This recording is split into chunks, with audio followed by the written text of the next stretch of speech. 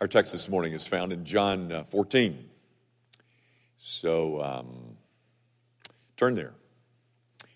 And let me just make clear something that Chris did not cover in the announcements, and that is these boxes that are, we think, quite an evangelistic tool in Fraser. We buy those. That is, we do. You can... We will send little notices if you would like to give one in memory or honor of someone. For people who have everything and don't need anything else, you can. We'll send them a card that says that food box has been given. So join us. We'll be buying some, Susie and I, and then come on that Saturday the 6th and pack them with us. Also, don't forget that December the 3rd, a Wednesday night, is a congregational meeting at which time you will select 5 new men or 5 men from a list of 9. Guys, we've already covered verses 1 through 3. We did that last week or 2 weeks ago. But because I'd like for you to have the continuity of the paragraph, I'm going to start at the beginning of the chapter, and I'm going to read through the 11th verse of John chapter 14. So you follow as I read. Let not your heart be troubled. You believe in God, believe also in me. In my Father's house are many mansions. If it were not so, I would have told you. I go to prepare a place for you. And if I go and prepare a place for you, I will come again and receive you to myself, that where I am, there you may be also.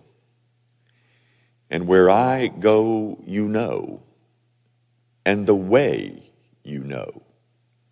Thomas said to him, Lord, we do not know where you are going, and how can we know the way? Jesus said to him, I am the way, the truth, and the life. No one comes to the Father except through me. If you had known me, you would have known my Father also, and from now on you know him and have seen him. Philip said to him, Lord, show us the Father, and it is sufficient for us. Jesus said to him,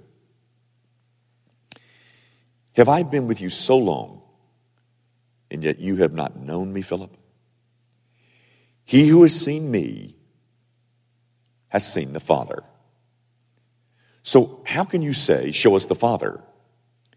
Do you not believe that I am in the Father and the Father in me? The words that I speak to you, I do not speak on my own authority, but the Father who dwells in me does the works. Believe me that I am in the Father and the Father in me, or else believe me for the sake of the works themselves.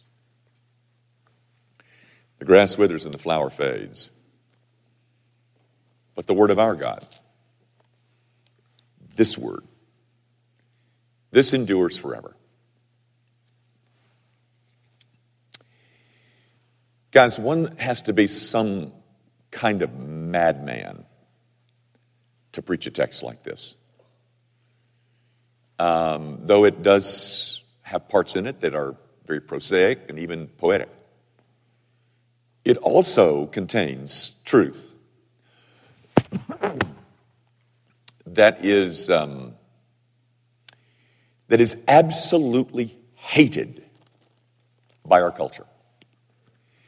And not only that, in certain religious circles, these words that I've read you are a source of embarrassment.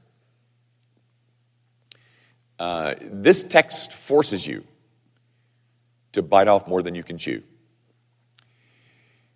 You know, one of the statements that I just read you that's contained in this passage is the very essence of what the non-Christian world hates about Christianity. And I bet you know which statement that is. Of course, it's verse 6. This most exclusive claim in the entire Bible. There are other exclusive claims in the Bible, but none of them are as jolting as is verse 6. Let me restate it for you. Let me rephrase it, because hopefully you can appreciate what is being claimed in verse 6. Here it is. Taking Jesus out of the equation means that there is no way, there is no truth, there is no life, and no man will ever get to the Father.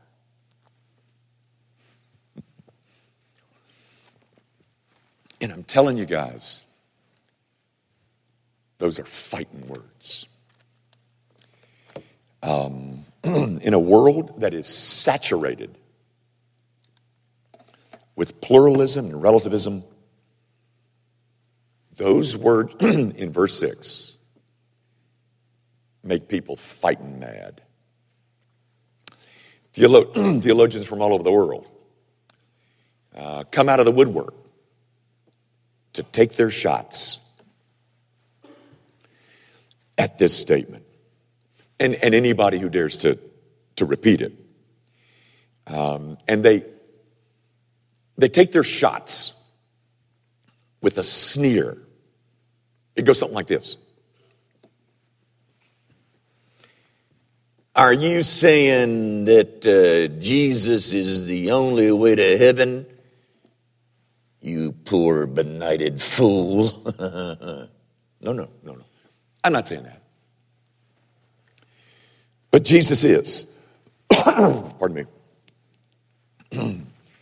My job is simply to show you what he said. And I, for one, happen to believe what he said. So, guys, let's get this much straight from the very beginning. If you call this Christ your Savior, you need to know this. Your Savior is despised the world over for saying things like this. Exclusivity, narrowness, absolutes. Those things are hated.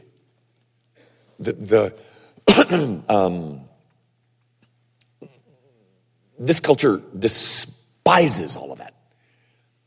Exclusivity, absolute narrowness stuff. Guys, if you call yourself a Christian, you are on a collision course with your culture. Because any other religion that tells you there is another way to heaven is, according to Jesus, a false religion. Well, now, Dr. Young, that's pretty narrow-minded of you, don't you think? Well, no. I'm just relating to you what Jesus said here. Well, I bet you that the Greek doesn't say that. Oh, I'm afraid it does. I checked. Some of the simplest Greek in the whole New Testament. It is simply ego eimi he hodos. I am the way. Well, then, that's just your interpretation. Well, that's true. But tell me, look at verse 6 with me. How else can you interpret I am the way.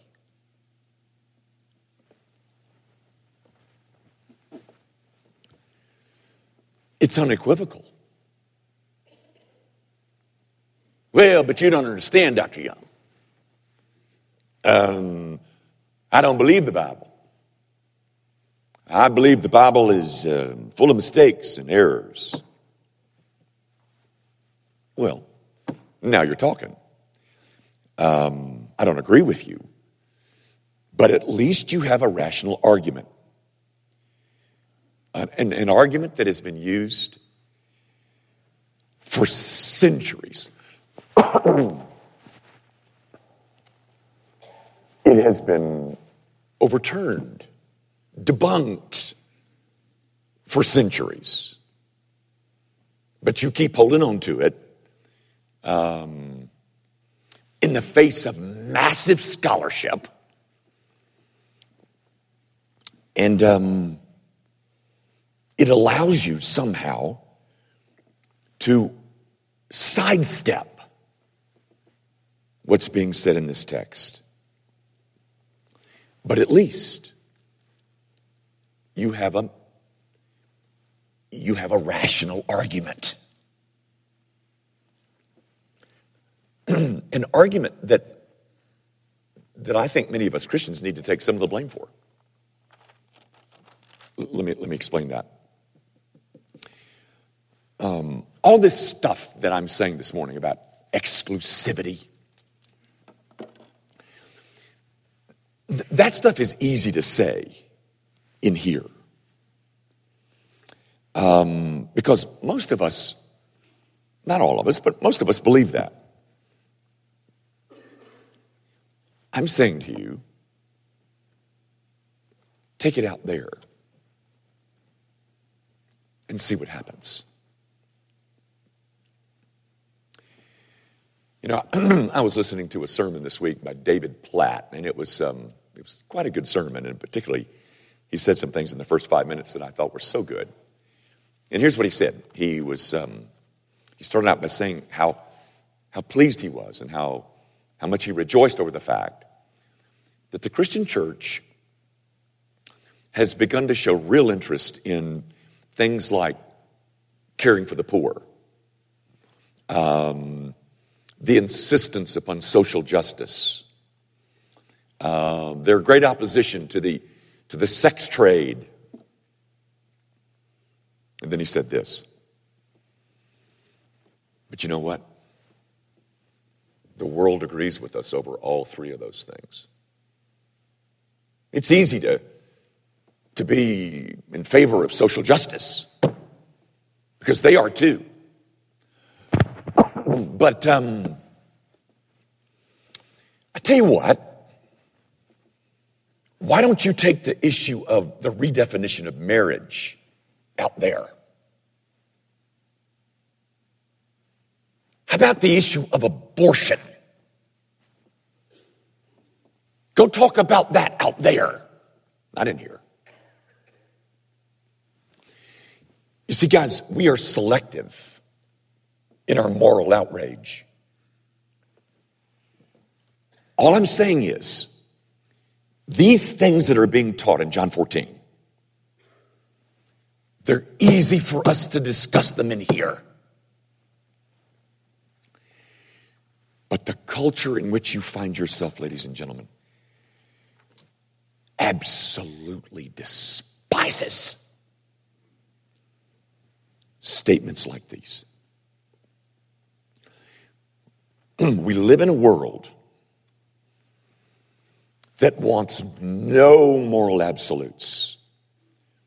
And they use their relativism and their pluralism as a lubricant to try and hasten the passage of all these new moral laws. And it absolutely despises anybody who says things like this. Gang, the bottom line for our modern world is that there are no absolutes. The bottom line for Christianity is precisely the opposite. There's no merging in those two. Modernity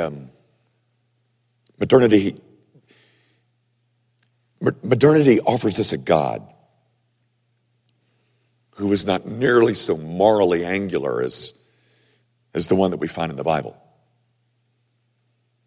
They take this God and they grind down all of his angles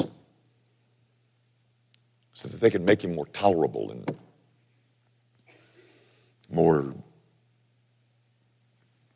less threatening, more comfortable, you know?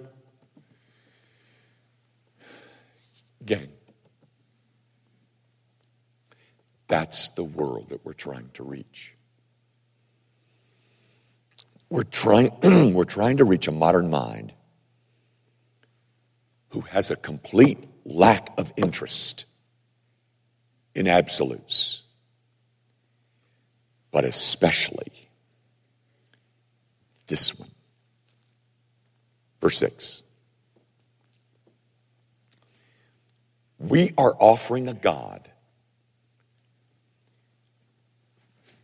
We are telling the world that God offers himself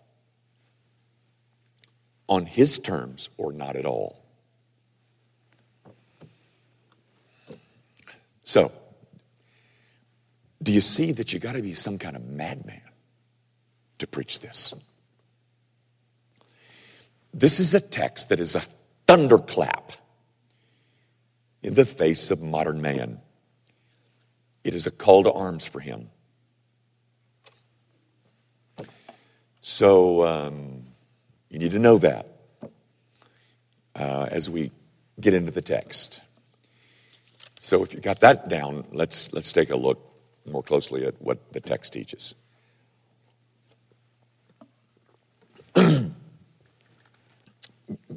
Guys, I find that there's a lot of interest in the subject of heaven these days, especially among us older Christians.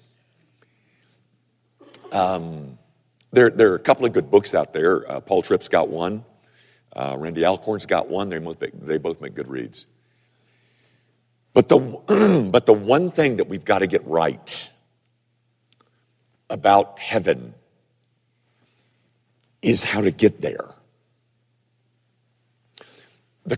The composition of the pavement of the streets in heaven, that's negotiable.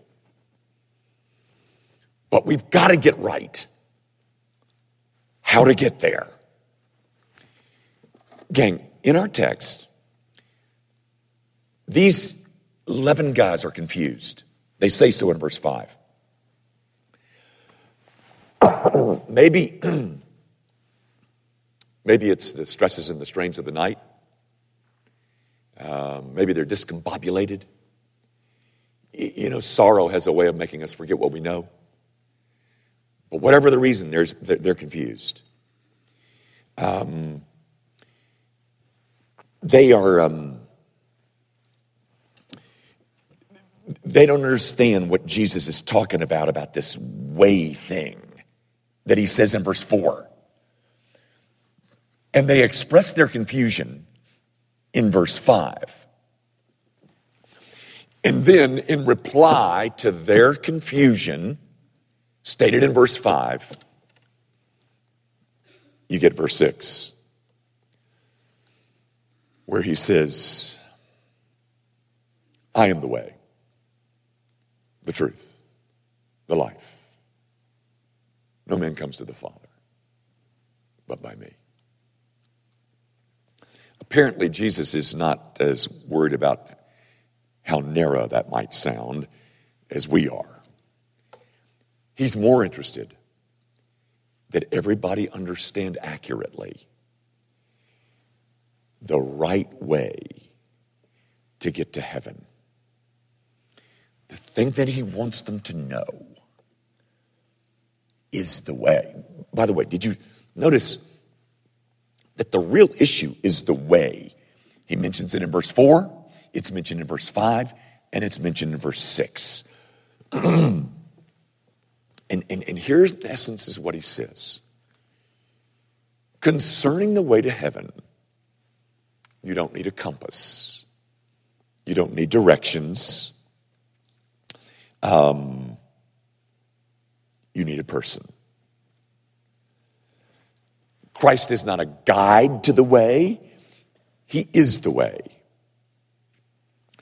Jesus Christ himself is the way to God. He doesn't open the way. He doesn't show you the way. He is the way. And if I am ever going to end up where he is, then I'm going to have a personal connection to him.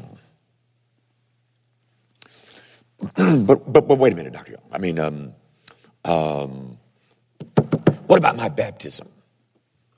And by the way, I've got a few good things about me that I want to make sure get mentioned.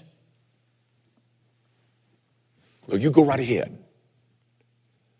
But I just want to show you that Jesus doesn't mention any of that when it comes to describing the way. You see, the way is really not a way. It's a person.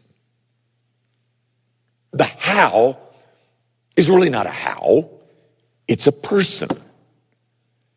Jesus Christ himself is everything that a sinner needs.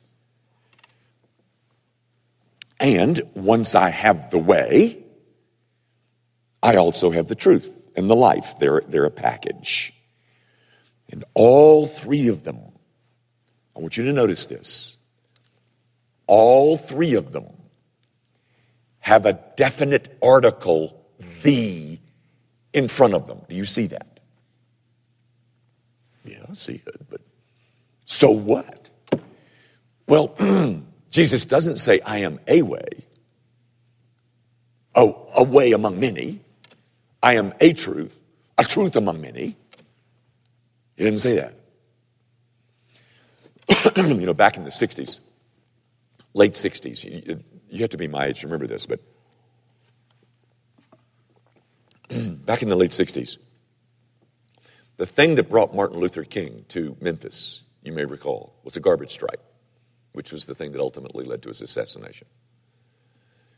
But in that garbage strike, the marchers, the protesters, the garbage men, they walked through the city streets with a placard around their neck.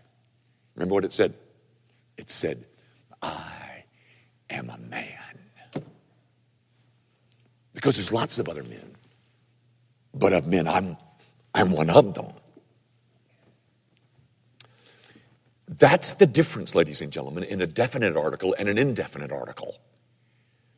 Jesus uses the. I am the way. I am the truth. And by the way, I looked at that in the Greek too. All three of the articles are there. Jesus solves all of their difficulties by pointing them to himself. He is not simply a teacher of truth, but he is the truth itself. He doesn't say, I have the truth. He says, I am the truth. He doesn't say, I teach you about life or I enhance life. He says, I am life. Outside of me, you are without life or truth or a way. But a way to what, Jimmy? Well, a way to the Father. And apart from Christ, are you listening? Because, ladies and gentlemen, This is the heartbeat of the Christian message. Apart from Christ, there is no way to the Father. None. None. And Jesus makes that very clear by adding one more sentence. No man comes to the Father but by me.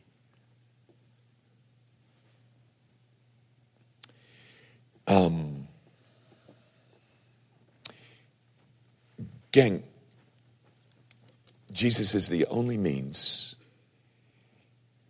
that any of us have for ever reaching the Father. That's what's being taught here. And by the way, that's not new. Something like it is said in the book of Proverbs. Proverbs chapter 14 that says, there is a way that seemeth right to a man, but the ends thereof are the ways of death. Guys, we are not allowed to manufacture our own way. Because the way that seemeth right to a man, it won't get you to the Father. Oh, but it's very, very popular in our culture. Everybody figuring out their own way and telling you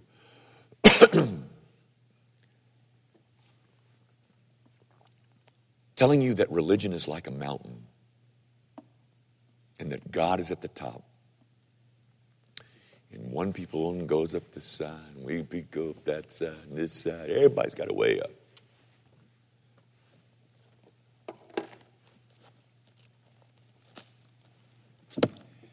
That is false. That is, if this is true. Now, guys, just when you thought it was safe to go back in the water, we come to verses 7 through 11. Because if you thought 6 was tough, verses 7 through 11 are far more complex. They may not be as controversial, but they're more complex. In fact, in some parts of the world, verses 7 through 11 are far more complex, far more controversial than our verse 6. Whereas this might not be controversial to us, these words in verses 7 through 11 are considered to be the most controversial claim that Christianity makes, because they bring us face to face with the doctrine of the Trinity. You know, Philip says in verse 5 he wants to see the Father. And Jesus says, Philip, you know, Bubba, I've been with you for 3 years. Don't you get it? Don't you get it, Philip, that if you've seen me, you've seen the Father? He says in verse 7, if you know me, you know the Father. If you've seen me, you've seen the Father. That's the Trinity, ladies and gentlemen. That's what that is. It's minus the Holy Spirit, but he gets brought up in verse 15.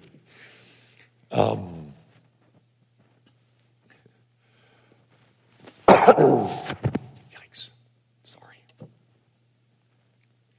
What rational human being talks like this? What rational human being says, if you've seen me, you've seen the Father? Would Moses say that? Would Moses say, well, when you see me, you've seen the Father? Would Elijah say that? What about Peter? Who would say such a thing as this? But that's the claim, ladies and gentlemen. When you see me, you've seen the Father. Guys, let me give you a brief statement of definition of the Trinity. You ready? God is three and God is one at the same time, but not in the same sense. Got it? The three persons of the Trinity share one essence. They are equal in every way. So what's so difficult about that? Any questions? Okay. Guys, Ravi Zacharias says that in the East, the most scandalous claim of Christianity is the doctrine of the Trinity. Whereas in the West, the most scandalous claim is exclusivity.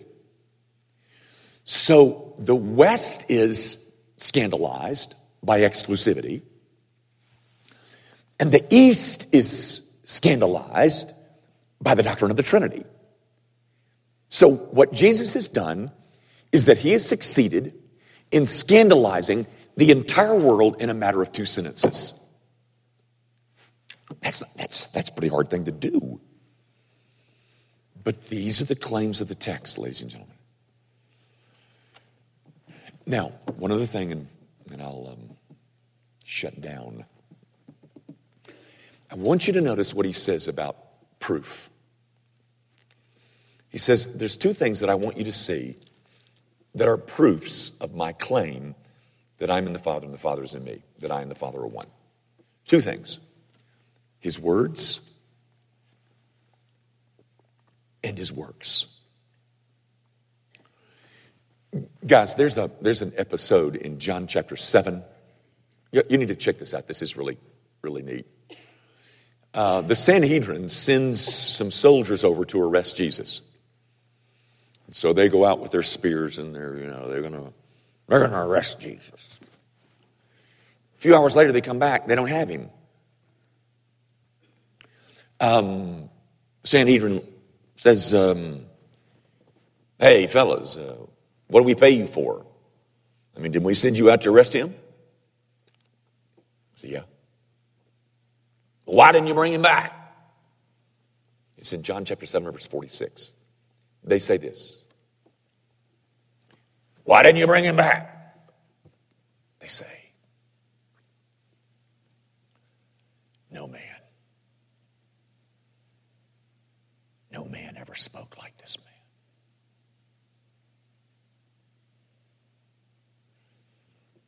How can you arrest somebody who talks like that? You see, folks, one of the proofs of who Jesus is to be found in the things that he says. Let me just give you an example.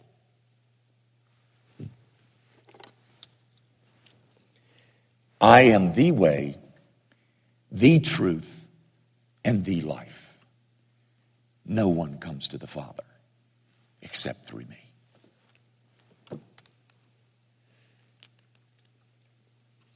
Guys, you are in a crisis at this moment. Do you know that? You've got to do something with those words. What in the world do they prove to you? Jesus says, they prove that I and the Father are one. What do you think they prove? Because either they prove that or they don't prove. Either they do or they don't. And I don't know why you're here if you've concluded that they don't prove that. Unless, of course, you've discovered that there's a vacuum in your heart that has not yet been fulfilled. One of the things that proves who Jesus is his works. His words. The other thing is his works. Believe the works that I do, he says. Let me tell you one. It's in Mark 4. Disciples are in a boat.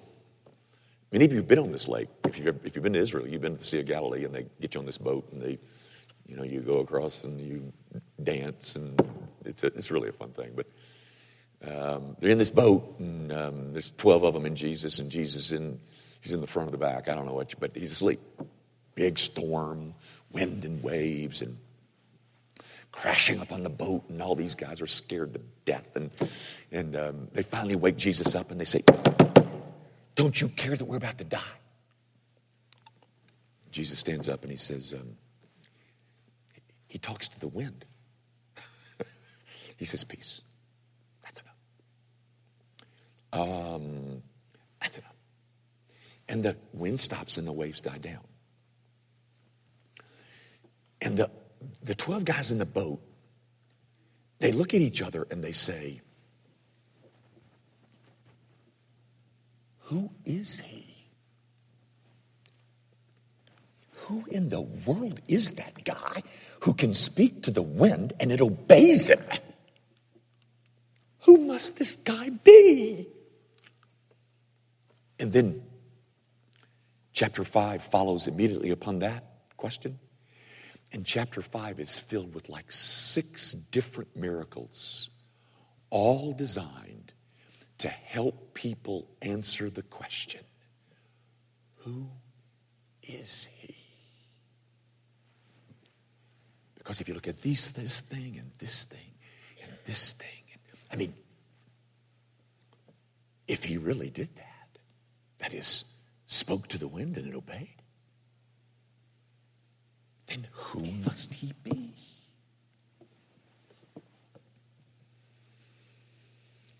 Guys, that's what's in this text.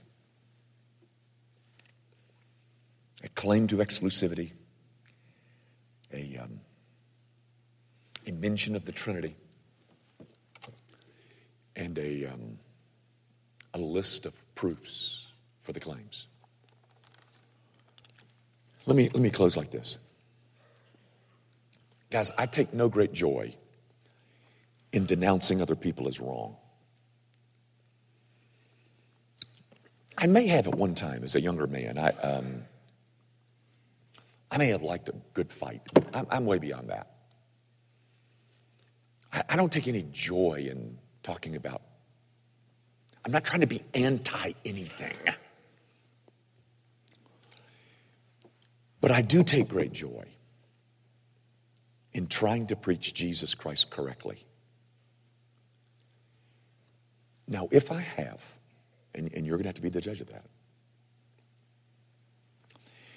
if I have, then here's what he's done. He has gone to great extremes to explain to us the way that any of us are ever going to arrive in heaven. And for us to try and create another way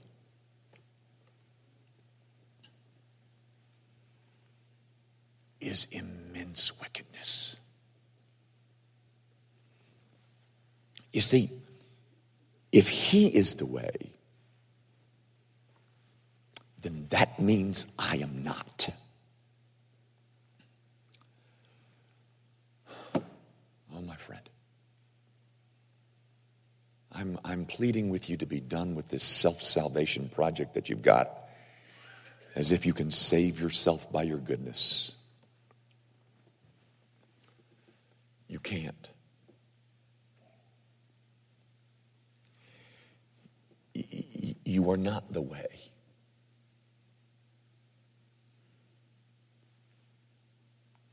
But this text tells us clearly who is.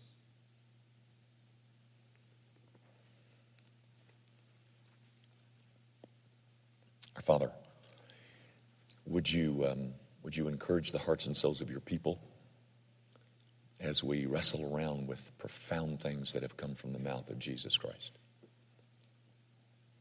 Would you use these things to stir in the hearts of those who have not yet embraced the Savior? Would you use these vain babblings of mine to at least start the process that people might begin to at least search and wonder, could it be that Jesus Christ is the thing that I've been looking for all my life? Would you do that, Father? Not so that Gracie Van can get more numbers. We're not interested in that. But we are very interested to see men come to know the same Jesus as so many of us have. Father, would you do it? Would you open the eyes of those who have not yet seen the great beauty of Jesus Christ? Do that for Jesus' sake. We ask it, of course, in his name.